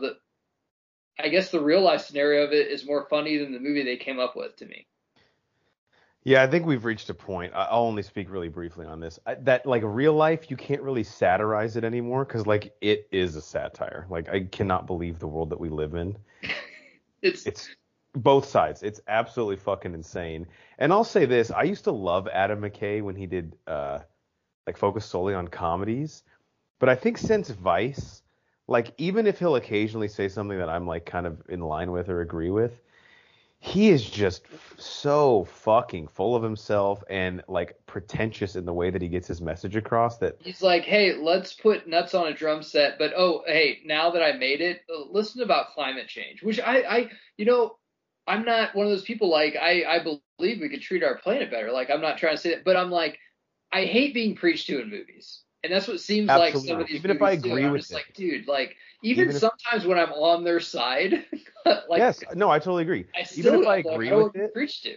Like if Ben Affleck says the Texas Rangers are the best baseball team ever, I agree with him, but shut the fuck up. You know, yeah, like I don't want to be preached to about it, I guess. Yeah, but I will say this: the movie, I think I really like the first act, and then it kind of goes downhill after that when it gets sort of too. I agree with that too. Yeah, when it first started, I'm like, okay, and then I started to be like, all right, of course, Jonah Hill, and then like they're making fun of Trump, which is fine. Like that's fine. Like I think we should be able to make fun of our president and everyone not getting so fucking butthurt about it. But on some of it, I'm like, all right, now they're like really trying to lean in. Now they're trying to do the Fauci thing. Now they're trying to do that. I'm like, I get what you're doing, but you just seem like you're just telling me like our shit I already know. And like, what are you going to do about it besides do a speech at the fucking Oscars about this? Last thing I'll say, I wanted more of Jennifer Lawrence's character. Like she to me was the funniest with her like anger issues. Yeah, it's like, and I'm on the other end of the spectrum on my beliefs, and I'm just like sitting here going, the movie you didn't even have to struggle to write. Like, okay, just change a word here or there, and then all of a sudden you just have a whole movie that was really easy to do because you're basing off of caricatures in real life. What I didn't, I'm with you there. I think the movie was a little too much on that standpoint, but it was like almost like trying to be like Idiocracy, right? Like just the worst of humanity. And there is something to that. I do believe that, if like the world was ending tomorrow, you would get this clash of characters because that's just how humans are. There's billions of us, and you're going to get people who are trying to profit off of it. You're going to get people to dumb it down. That is just human nature. And the movie almost like was too much of a caricature on itself. So while I had fun and I understood the point it was making, and while I agree with a lot of the points, it's like we're living this right now. So we're to a point now, whenever you come up with a movie like this, like 70% of the audience is going to be like, yeah, Idiocracy, we get it. We're already there. Everyone's fucking dumb. The other percent is going to be pissed that you offended them because you're on a different political spectrum. The other ones are so fucking biased, they, will believe in you fucking thing. So it's pointless to even make at this point because it can't be. The Saturday Night Live that we grew up with is dead. You just can't fucking do it anymore. And I for two reasons. One is because it's so divided. And the other reason is because everyone is such a character themselves. Like the news on both sides doesn't take themselves seriously or anything, that you can't make fun of it. It's impossible to make fun of. But we're being olds right now, right? Like we're not that old on the podcast, but here's the problem. I think we live in a society where everyone has a voice. Like literally everyone has an opinion. Yeah. I mean, everyone always had an opinion. AKA everyone Twitter. Literally can be online and having an opinion or a TikTok or whatever. And now everyone's important. And so when you have a SNL and you can focus on that in the 90s, or like we were talking about baseball, you can sit there for 4.5 hours. But now everyone's in their own worlds because they have an opinion and they were told by their mom and dad that their opinion was special. Right? Like it's why we have a podcast. We think people like listening to us, and you do, and that's great. We love it. But that's kind of the point, right? Like we all want to have our voices heard, and when you have movies like this, it's just like too much. And so you can enjoy it from an entertainment value, but at the same time, it's just like, man, we're living it. Do we need it? I hate it. I try to consider myself more of a Ricky Gervais, and I'm just like, dude, come on, spare me. Then I don't want to be like, the redneck dude with the Trump flag in my thing, but I'm like, on some of this, I'm like, come on, like, just there's so much other movies you could have made with this cast than this. And I guess this is just what Adam McKay is now, you know. It's sad too because he's a phenomenal director. Now, having said that, I'll still watch his HBO Max series on the Showtime Lakers, but That's what I said. I'm like, I would get rid of him if he wasn't doing the fucking Showtime thing that's coming in. That Will Ferrell's pissed that he's not part of, apparently. well, he told him he was going to play Jerry Buss, and then he's like, fuck, no, you're not. Will Ferrell's a huge Lakers fan, too. I know. Went to USC. It's brutal. Cycly, got anything else? Yeah, not really. I'll quickly mention that New Girl is my current rewatch that I just put in the background. You were there when I started rewatching it. And it's funny because you mentioned this earlier. Not a big Zooey Deschanel fan at all. And, but for some reason love the show kind of the same way you like 500 Days of Summer. So it's a fun show to just put on the background when you're working, when you're cleaning, when you're just walking around the house. It's the overall cast that I think is hilarious. I mean, she can be funny. It's just sometimes she's her adorkable. Is that what you call it? Wow, that's a little much. Yeah, that's good. Yeah. So, but New Girl, just one of my probably casual rewatches every 2 years that I put on the background. Transition be like that in The Office, How I Met Your Mother, and Scrubs, and so on and so forth. I pretty much fall asleep to The Office every night now, so we all need a show like this that we watch, that we like half watch probably. Yeah, you're never actually sitting and enjoying it. I have two more that I'll run through real quick in like a minute total. Yeah. I watched Free Guy, the Ryan Reynolds movie. How was that? It was all right. I'll say this. I'm going to be honest. I watched this in like 2 separate sittings. I watched the first half of it on an airplane actually to visit you. And then I watched the rest of it when I got home, but I couldn't quite finish it. So I watched the ending again. So if I'm the director of Free Guy, I'm like, well, what the fuck, man? You're going to like judge my movie when you watched it in 3 parts. But to me, it was like the fact that it took me 3 sittings to watch it, I think shows you like there was, again, I had other things happening, but there was nothing here really like keeping me captivated. The concept is kind of interesting, like inserting a film ironically into the world of like Grand Theft Auto and poking fun at like video game culture, which I'm probably not the target demo for because I'm not like that into that world of like MMOs, but Ryan Reynolds does his normal Ryan Reynolds thing. I have to think he's got to be getting bored of this, right? Like the shtick. As long as it pays, he's like he's a heartthrob. Yeah, I guess, but like every line delivery is the same, man, and like yeah. I don't know. I used to think that Deadpool 3 in the MCU I was excited for, and then I rewatched this, and I'm just like... And there's actually a really funny Marvel joke in this movie that involves a brief cameo from a big-time Marvel actor. But even then, I was like... kind of like sighing. I mean, like, yeah, these actors... I mean, I mentioned with Adam Devine, but, I mean, Ryan Reynolds is much bigger. But I'm like... You're just the same character every time. I know. It has to be exhausting. And it can be fun. I'm not saying it can be, but I'm just like, at least like with the Leos of the world, you're like, man, you have a range. Like, yeah, do they get bored? I don't know. Man, if I was getting paid that much and I was that hot, maybe I wouldn't care. Yeah. So I'm not like mad at Free Guy. I didn't have very high expectations, and there was a few moments that are pretty funny, but for the most part, I would probably say steer clear unless you saw this trailer and you were like, oh, pro, have to watch that. And then one other thing I'm catching up on or rewatching the Mighty Morphin Power Rangers. Yep. I just watched season 1, episode 3, titled Teamwork. I'll read you the plot synopsis real quick. Kimberly and Trini gather signatures to close down a nearby dump site while convincing their teammates to work together more. So tough follow-up because the last episode, of course, guys, we were dealing with Trini's fear of heights. So 2 Trini-centric episodes back to back. It's big. It was very big. Let me give you some highlights from this one briefly. First off, there is a random female like gangster hanging out with Bulk and Skull in this. Did you guys ever remember seeing this chick? No. Me either. Probably. She's like female Bulk and Skull. Like they have a friend, and she's like not unattractive either. So I'm like, this is weird that she hangs out with them. Also, for the second time in 3 episodes, Bulk and Skull try to physically attack Kimberly in high school. They just have a crush on her, man. Like they think that's what she wants. Yeah, at Angel Grove High. It's a little weird. Highlight of the episode: Zach teaches Alpha to break dance. Why Zach? Matt, he's just a good dancer. Like, what are you Why getting not at? Billy? Well, Zach is a martial arts expert, so he has advanced moves. There you go. Yeah, Billy was he was sewing some costumes for the play. The villain they fight, because I know Cycly's always interested. This one is a Minotaur. Oh, a Minotaur. Goldar I actually liked. He actually gets his hands dirty in this one. He fights with the putties. Normally he just yells shit from the sidelines. I wish Goldar had a bigger role. Me too. We're all wanting more Goldar. And then the last thing, cool part about this episode, this is the first time Zordon gives them their power weapons. You know, that they can like assemble into like the mega gun. Oh.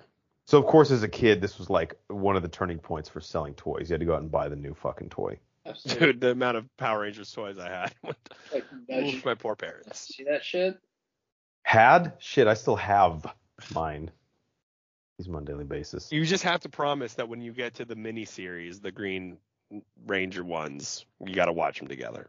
Yeah, we'll do Matt, we've been talking about doing a commentary on the 3 episodes where Tommy 5 episodes. Oh, 5 episodes, sorry, where Tommy becomes the Green Ranger if you want in. He's bad Green Ranger. and controlled by Rita. They're like 5 18-minute episodes. Where he like ditches Kimberly and then she wants him more, of course. Yeah. And Jason's like realizing that he is basically thirsted over Kimberly to the point where she's no longer interested. Oh my god. I think the guy that, has weird eyes and wears all green is the Green Ranger. Like, no. What? You mean the guy in the ponytail that wears all green at school? Definitely not. And also is the only other person here that knows karate. All right, you guys have anything else? Nope. Nope. All right, last part of our show is our Do You Even Lift Bruh segment, where we usually ask you a question like, do you even lift, bruh? And then we leave you with it. I can't. I'm sorry, Banner. No, Brian is like, don't you dare try to make that bird noise that I make. That's the only reason I'm allowed on the pod. That's my sole value. And the question now is, what are your top 100 movies of all time? So, since our 100 and, I don't know, what was it, 60th episode, something like that, we've been counting down our top 100 movies list each bro has. And it's been a fun journey. You will find the link in this description to the countdown where we currently stand. And Cycly, usually I ask Nate this, but he's not here. So how would you describe, because I know you've actually had a lot of your family members participate in this as well. How would you describe these lists to people? Because like we always say, it's not like the AFI's top 100 movies ever. They're much nearer and dearer to each of our hearts, I think. Yeah, there's something special about this, right? Like, we're not looking for the best 100 movies in terms of acting and screenwriting and cinematography, because that would be it would be a different conversation, right? Like, you're breaking down, you could just go down the Academy Award nominees. We're doing our special top 100, right? Like, movies that mean something to us. So it might not reflect how you feel about a movie. It might not reflect your top 10 or 20 or whatever it is, but it's just because these movies mean something to us. So we're having fun with it. I recommend you do this at home. Like Jeff said, I got my sisters and a couple cousins to do this. It's not as easy as you think, and it's really fun to do though. So yeah, try and make your top 100 and really break it down to how you feel about a movie and when and where you saw these movies for the first time. And you might be like, I don't even think I've seen 100 movies. Even if you are not a movie fanatic, I guarantee you've seen 500 movies. Unless you're 10 years old and listening to us, like, you've seen 100 movies. Which, if you are, like, your parents need to fucking step in and do something. All right, continuing our list. So, Matt, last he counted down was his number 83 movie. So if we get him down to number 79 today, and if Cycly does 2 more of his to get him to 79, every bro on the podcast has given us their 100 through 79th favorite movie. So, Matt, we'll go to you first. Your number 83 movie, the last one you did, was the classic Scarface. So what is the movie ranked just ahead of that at number 82 for you? 82, once again, 90s grungy comic book movie. I'm going with Brandon Lee's The Crow. This dude fucking died on the scene. I mean, come on. And going back to it, the soundtrack with Deftones and Stone Temple Pilots, I mean, it's so fucking 90s. People still dress up as the Crow for Halloween. They're still trying to reboot it. It's a great movie. There is not one sequel that's even watchable at all. Even one has Reese Witherspoon in it, but this one is fan-fucking-tastic.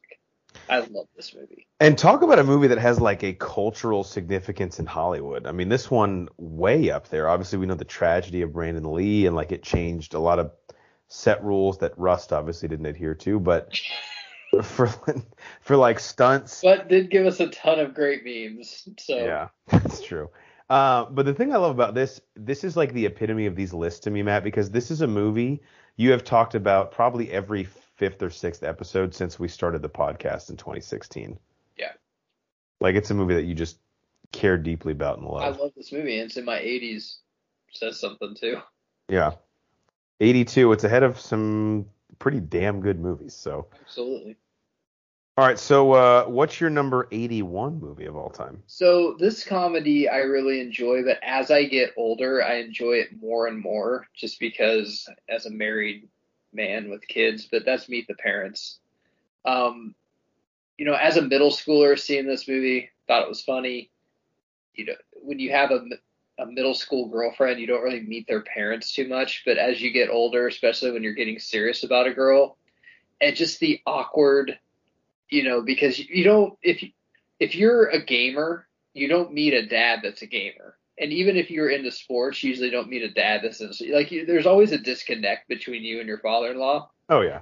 And this one just really takes the cake about how De Niro just hates Ben Stiller, and it's the comedic gold in this is so fucking great. And Owen Wilson is just at the top of his fucking game, and such a sleeper comedy performance from Owen Wilson. Oh yeah, the other two are good. Obviously, they're not better than this one, so they're not making my top 100. But this movie, God, when I watch it, I just laugh my ass off, and I always tell my wife, I'm like, this is how I felt when I met your parents. So they were like playing a game about how awkward they could make me feel, and everyone was winning with me. But and how often do you quote Owen Wilson? Gotta strike while the iron's hot. Now's the time. How's your portfolio, Greg? I'd say strong to quite strong. And Stiller plays it so well as the guy that, you know, he's, you know, a pretty squared away guy, got a pretty good job, but when he's there, he just tries so hard to be part of their family, but they just won't let him in, and it's so fucking good.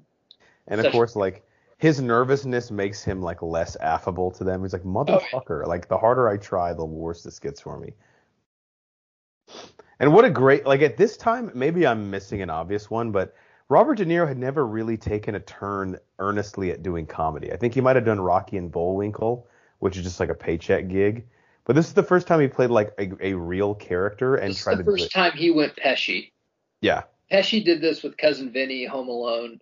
This is the first time it's like, Whoa, My Cousin Vinny is a fantastic film. Oh, yeah. No, that's what he's saying. That's what I'm saying. He went Pesci, where Pesci basically is like, I'm still going to play the same badass character that you don't fuck with me, I can kick anyone's ass, but it's going to be funny. And De Niro did the same thing. Like, you know, he was CIA or whatever in the movie. You know, he's not like, you know, oh, golly gee shucks comedy guy. I'm still a badass, but it's funny. That's what I meant by, like, he went Pesci. Because Pesci did that. Yeah, I guess for me, My Cousin Vinny is funny, but it's not a comedy. But I know what you mean. Right. All right, number 80, Jeff? Sorry, I clicked away real quick. Yeah, why don't you do 80, then you do 80, and then Cycle will do 80, and we each do 79. Okay, my 80 is, I love a good sports movie. I love drinking beer and eating pizza in a sports movie. This one should be way better on my list, but it's not. But it's still a great movie, and that's Moneyball. Mm-hmm. The reason it's not... the baseball conversation, yeah. Yeah, the reason it's not is because I get so sick of telling my wife, she's like, oh, so they weren't a good team. I'm like, actually, they had like 3 fucking Cy Young like pitchers on this fucking team. Like, let's be, dude, which they conveniently leave out. On this team, which aren't even in this movie. And neither's Tejada. Yeah, Tejada, who had he was juiced to the gills, but he had a fucking MVP year. Eric Chavez was a fucking, you know, probably a top third baseman in the league.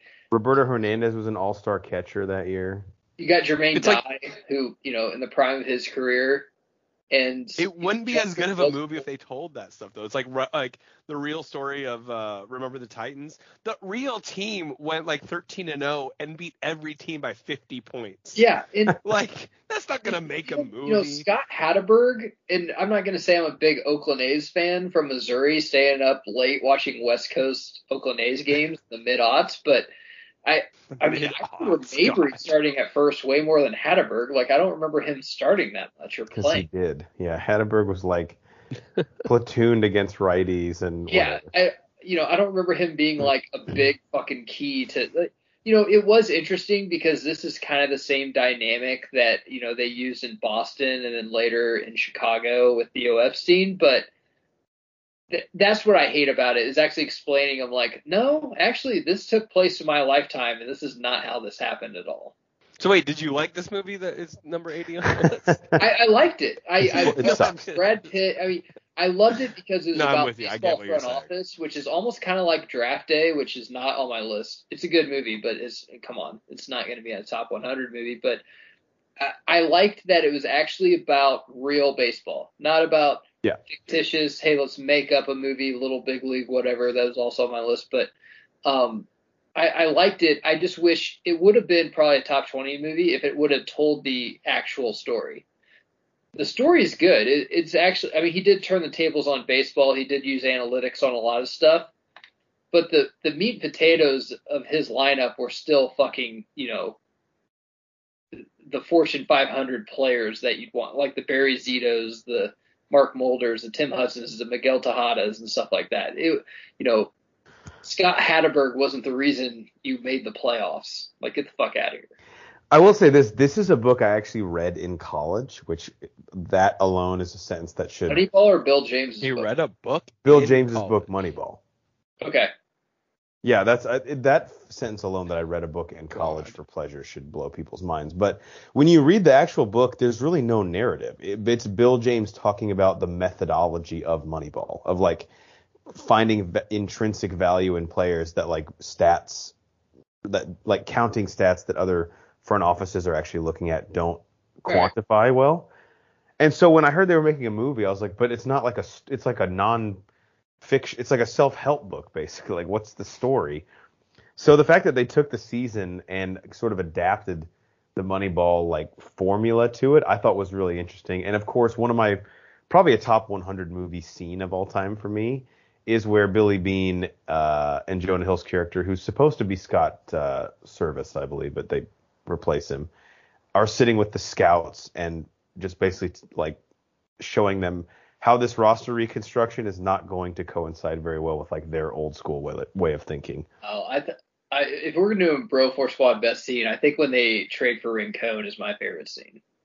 You don't even know who he is. Like, I mean, that is, when it's like, no one's calling. Why did anyone call him? Because they're like, who else would want him? The Giants. Okay, let's fucking trade the Giants our relief pitcher so they'll cool on him so we can get him. I mean, that's how trades work. And they won't, no one's going to tip their hand or anything. It was very interesting. But the other thing is like the whole Billy Bean aspect to me. I feel like I'm shitting on this movie, even though this is my top 100. No, that's why I was laughing. It seemed like Sandra Bullock Blindside to me. Like, was he really hitting tips to like Long and David Justice and stuff like that? Or that's like watching George Costanza in Seinfeld when he works for the Yankees, giving tips to Jeter. And Jeter's like, we won the World Series, and George goes, yeah, in 6 games. But I mean, Art Howe is a fantastic manager, and like, I know he had some really negative things to say about this movie also. So it'd be a top 20 movie if it was more accurate. But other than that, it gave a really good inside look. A lot of the stuff that was accurate about trades and trying to build a team and, how the Yankees basically, suck at building farm systems. They just like basically take everyone else's best players is all true. But it was really interesting. I love the movie. I love the acting and everything. I just wish it was more historically accurate. I do love the David Justice scene in the batting cage, so that's a cool one. A lot of good scenes. Ron Washington's inclusion in it as well. Great. Who's the greatest infield coach ever? Agreed. All right, Cycly, we come to you. You're up to your number 80 movie of all time, and your number 81 was Harry Potter and the Half-Blood Prince. Mm-hmm. So what is your number 80 favorite movie? I won't take too much time on this because it was mentioned already recently on the pod by you, and I got excited when I heard it because we've been talking for a little bit about when we're going to start having some commonality in our lists. Yeah. And we all agree that our top 30, top 20, top 10 will probably have some repeats. I was surprised that we have this pretty early on by one spot different, I believe. I have Forgetting Sarah Marshall at number 80. That is my number 80. That's your number 80? I thought it was 79. No. The Oh, Prestige my God. is 79. Oh, shit. Wow. I swear, oh my God, I must have misheard that because I was like freaking out. That's All right. Well, awesome. That's shit. insane. And by the I'm way, sitting here- Matt, your Moneyball will come up later on my list. Okay. FYI. That's crazy to me because when I heard that, I Sorry was for like, shit. I didn't have my list next to me.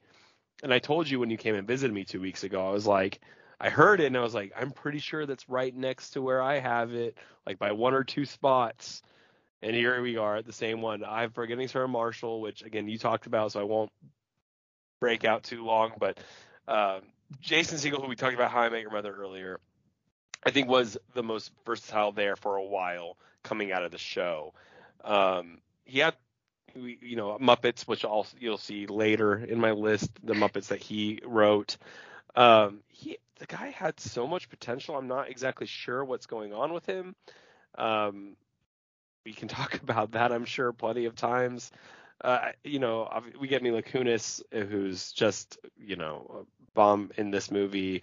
Russell Brand is a scene stealer in every regard. Yeah, I was gonna say Russell Brand. I don't want to say too much of what you already said, so I'm like, it's hard to cover. But like, the movie itself is just fun. Jonah Hill is, not Jonah Hill, sorry. Jonah Bill Hill. Hader's great. Bill Hader, yeah, that's what I meant. With the it was like the first movie with doing like the Skype, and now it's so easy to do, but like back then, like doing the Skype calls, right, like the pearl necklace and all that kind of thing.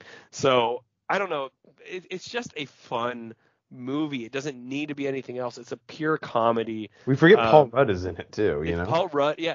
And I love, what I want to reference really quick is the end where he does the puppet, the vampire Muppet puppet Van Helsing comedy music of Van Helsing, which is hilarious because I remember watching that movie. You and I, who are big Muppet fans, love the Muppets. I want every movie to be done with the Muppets. We knew that was kind of how he got that because he was doing the Muppet movie. That was his sell to show that he could do it. Like, that was put on purpose in Forgetting Sarah Marshall. Oh, I'm sure. And so, like, I fucking love that. So I won't speak too much longer about it because I know it's been repeated, but Forgetting Sarah Marshall is just a good comedy. You don't need to think. You don't need to have setup. It doesn't need to be more than it is. Just go put it on if you've never seen it. It's so good. The laughs come at you like a mile a minute, I have to say, even knowing where it's at. It holds up really well, too. One of the most quotable movies I have. I'm actually kind of shocked, even looking at my list, that it is so far down at 80. It's one of those things when you talk about, you're like, oh, of course it's higher. I do have a lot of comedies in like my top 20, and I don't know how, but this one it's where it's at. But I don't get it twisted. I've seen on my list at least almost 1,100 movies, and I have so much adoration for this film. It's crazy. Yes.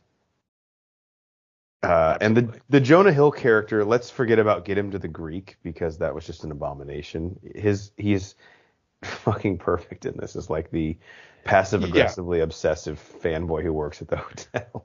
I mean, I was thinking about Bill Hader, but yeah, he's hilarious too. Given passing out his demo. Did you get it? Was this was like maybe the first time I remember Kristen Bell? I don't know if because I didn't watch Veronica Mars. This was the first time. I had. Yeah, which is weird because she's actually a really nice person, I think.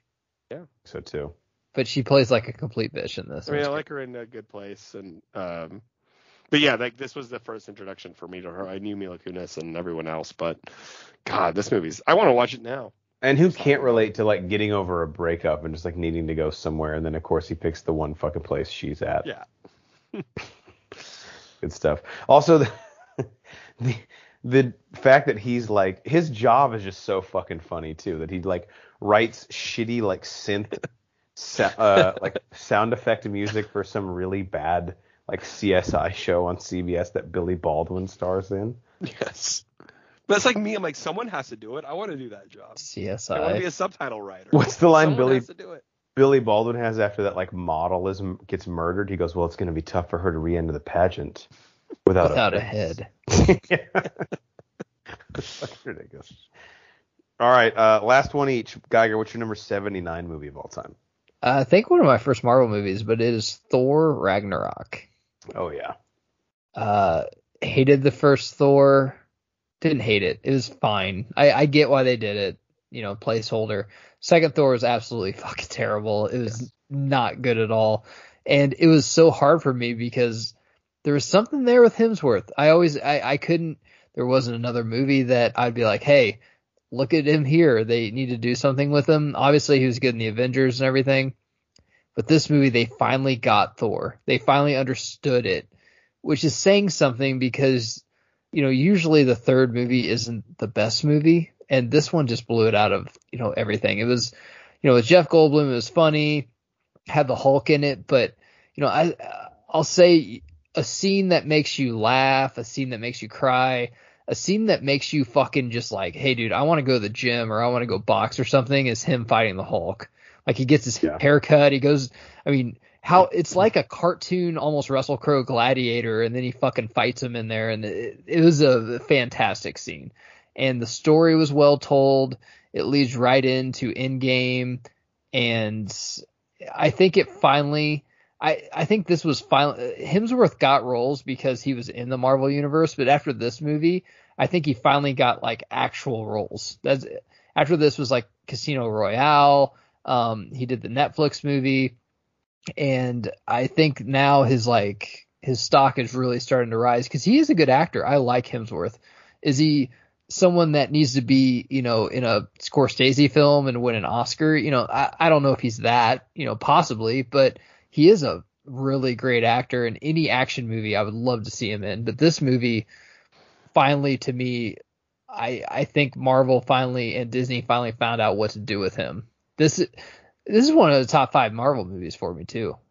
Oh yeah, yeah. Bad Times at the El Royale was like I think a fun like swing for the fences for him as like the cult leader, which is cool. My Korg to me is just having Taika Waititi come in with his sensibility was such a shot in the arm and a real fucking swing for the fences from Marvel. But Korg is just an incredible scene stealer. I think maybe the hardest I laughed at a film that year was when Korg gives the line about why he's in prison because of his failed revolution.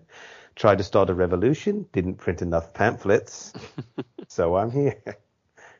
Only people who showed up were my mom and her boyfriend Doug, who I hate. Korg is... Between Korg and Kronk from Emperor's New Groove, like... Oh, yeah. Both of them, I just want to just see like a 10-part fucking Netflix Disney Plus series.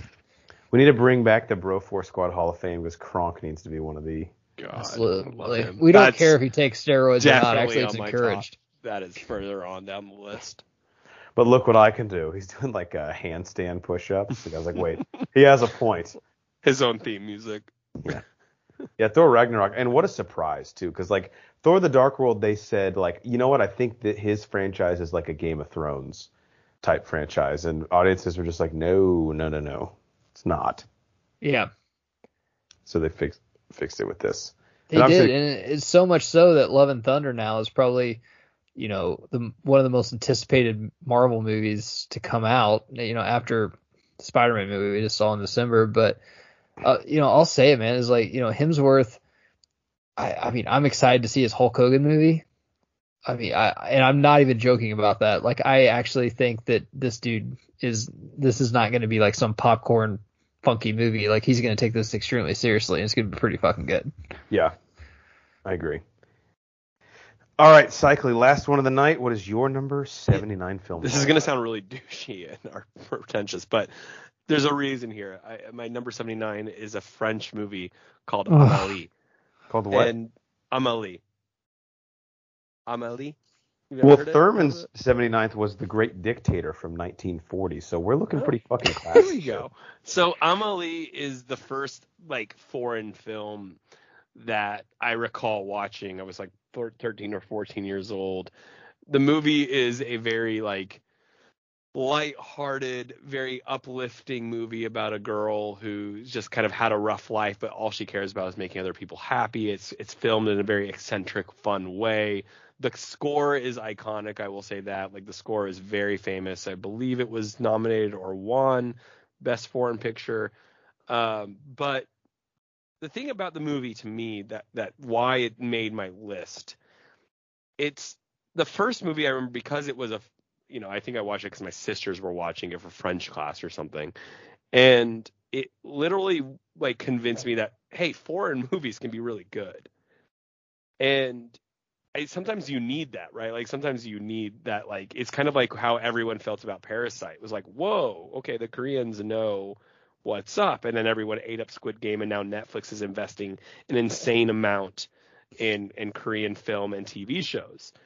Amelie is in my list because it, like, as a teenager, I was like, wow, okay, foreign films are cool. Like they can actually be good. Mm-hmm.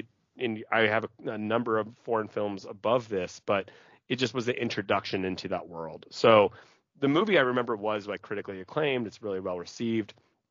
But if you go back and watch it now, it's hard for me to tell you how you'll feel about it in a modern context. It's a very feel-good movie. It's very happy, but to me, the movie represented a mainstream start of foreign films, at least in my world. And I do know it made it big in America back then too. So Amelie making a debut at 79, which I was actually proud to have, but it does sound like really funny to have on there. No, that's what I love about these lists. This poster, I have to say, is iconic because I've never seen this movie, but I've seen this poster all over the place. Yeah. The score and the poster definitely like have been around. And it says, like you said, it classifies it as a rom-com. So Yeah. definitely interested here. This is about a lonely girl who makes other people happy, and she's always lonely, right? Like she's so busy making other people happy, but she lives a lonely life. And it has incredible scores across the aggregators here. I think it's on Prime Video. It's been a while since I've seen it. To me, it's more representative again of like what it meant for me to like branch out onto trying different types of films. We got to have these to class us up. And then Jumanji is no, I'm just kidding. Yeah. What kind of movie list do you have where one of us has Amelie and the other has Jumanji? Not even the good one, Welcome to the Jungle. Yeah. Don't worry, my list gets even He weird. said that with a straight face, too. God, he did. I wonder how much he was like stressing bringing that up on pod, like they're gonna. This is why when he told me me he was in jury duty, I was like, they will either want you on that chair, or they will like get that guy out of here. Like we do. He is definitely either one or the other. He's never. Yeah, like there's a no leader. like maybe he'll make it. He's an alternate. No. Sir, why do you have no shirt but a tie on? He's like, well, I wanted to dress classy for this, so I. Oh, fucking you Donkey Kong. Hopefully, he hands out some business cards. Yeah, if he's smart, that's a great place. Especially in prison, dude. They like listen to us all day. Yeah, I have nothing else to do. They would love us in prison. They would. Not in that way, but maybe. I don't know. Depends what we're wearing. All right. Anything you guys want to leave the people with for episode 173, Geiger? Pull over for emergency vehicles. I'm just reading a text message some random guy sent me. That's weird, but good advice. I like the way you say it. I actually think I might do it. Cycly, how about you? Yeah, I'll go with the traffic related. Guys, if you're in the left lane on a highway, you better be passing or going above the speed limit. If you're going slow, the cars on the right are passing you, get the fuck over. Do not let semis be going faster on you in the right lane. The left lane is for passing and going fast. It's crazy we still have to say that. Nothing makes me more mad. I swear. I'll leave with my new advice, guys. Just please make smart decisions when getting your hair cut. Okay? Yeah. I didn't want to say anything to you. Wait, what? I didn't get a haircut. Sorry. No, I have a cough. Oh. Okay, I was worried. Something wrong with my hair. Because what you're doing, it's not permanent, but a lot of people are going to see it over the next 3 weeks, So just, especially if we're talking with hair dye, because I've seen some pretty aggressive moves from gentlemen in like their 40s lately. It's blue. All right, for our legal counsel, Ronnie Cycli, and our enforcement of the paint, Matt Geiger, I'm the mayor, Jeff Hornacek. We are the Bro Force Squad podcast. Thank you so much for checking us out. Please subscribe to us on Apple Podcasts, Spotify, YouTube, iHeartRadio, anywhere you find your podcasts. Type in Bro Force Squad as 3 separate words. Follow us on Twitter at Bro Force Squad. Check out everything that we do on our website, broforcesquad.com. Till next time, we'll see you at the movies. Or taking steroids so we can go hit slow-pitch softballs over the fence. It's better for the sport. Hey guys, what time does Netflix start tonight? Such an old question.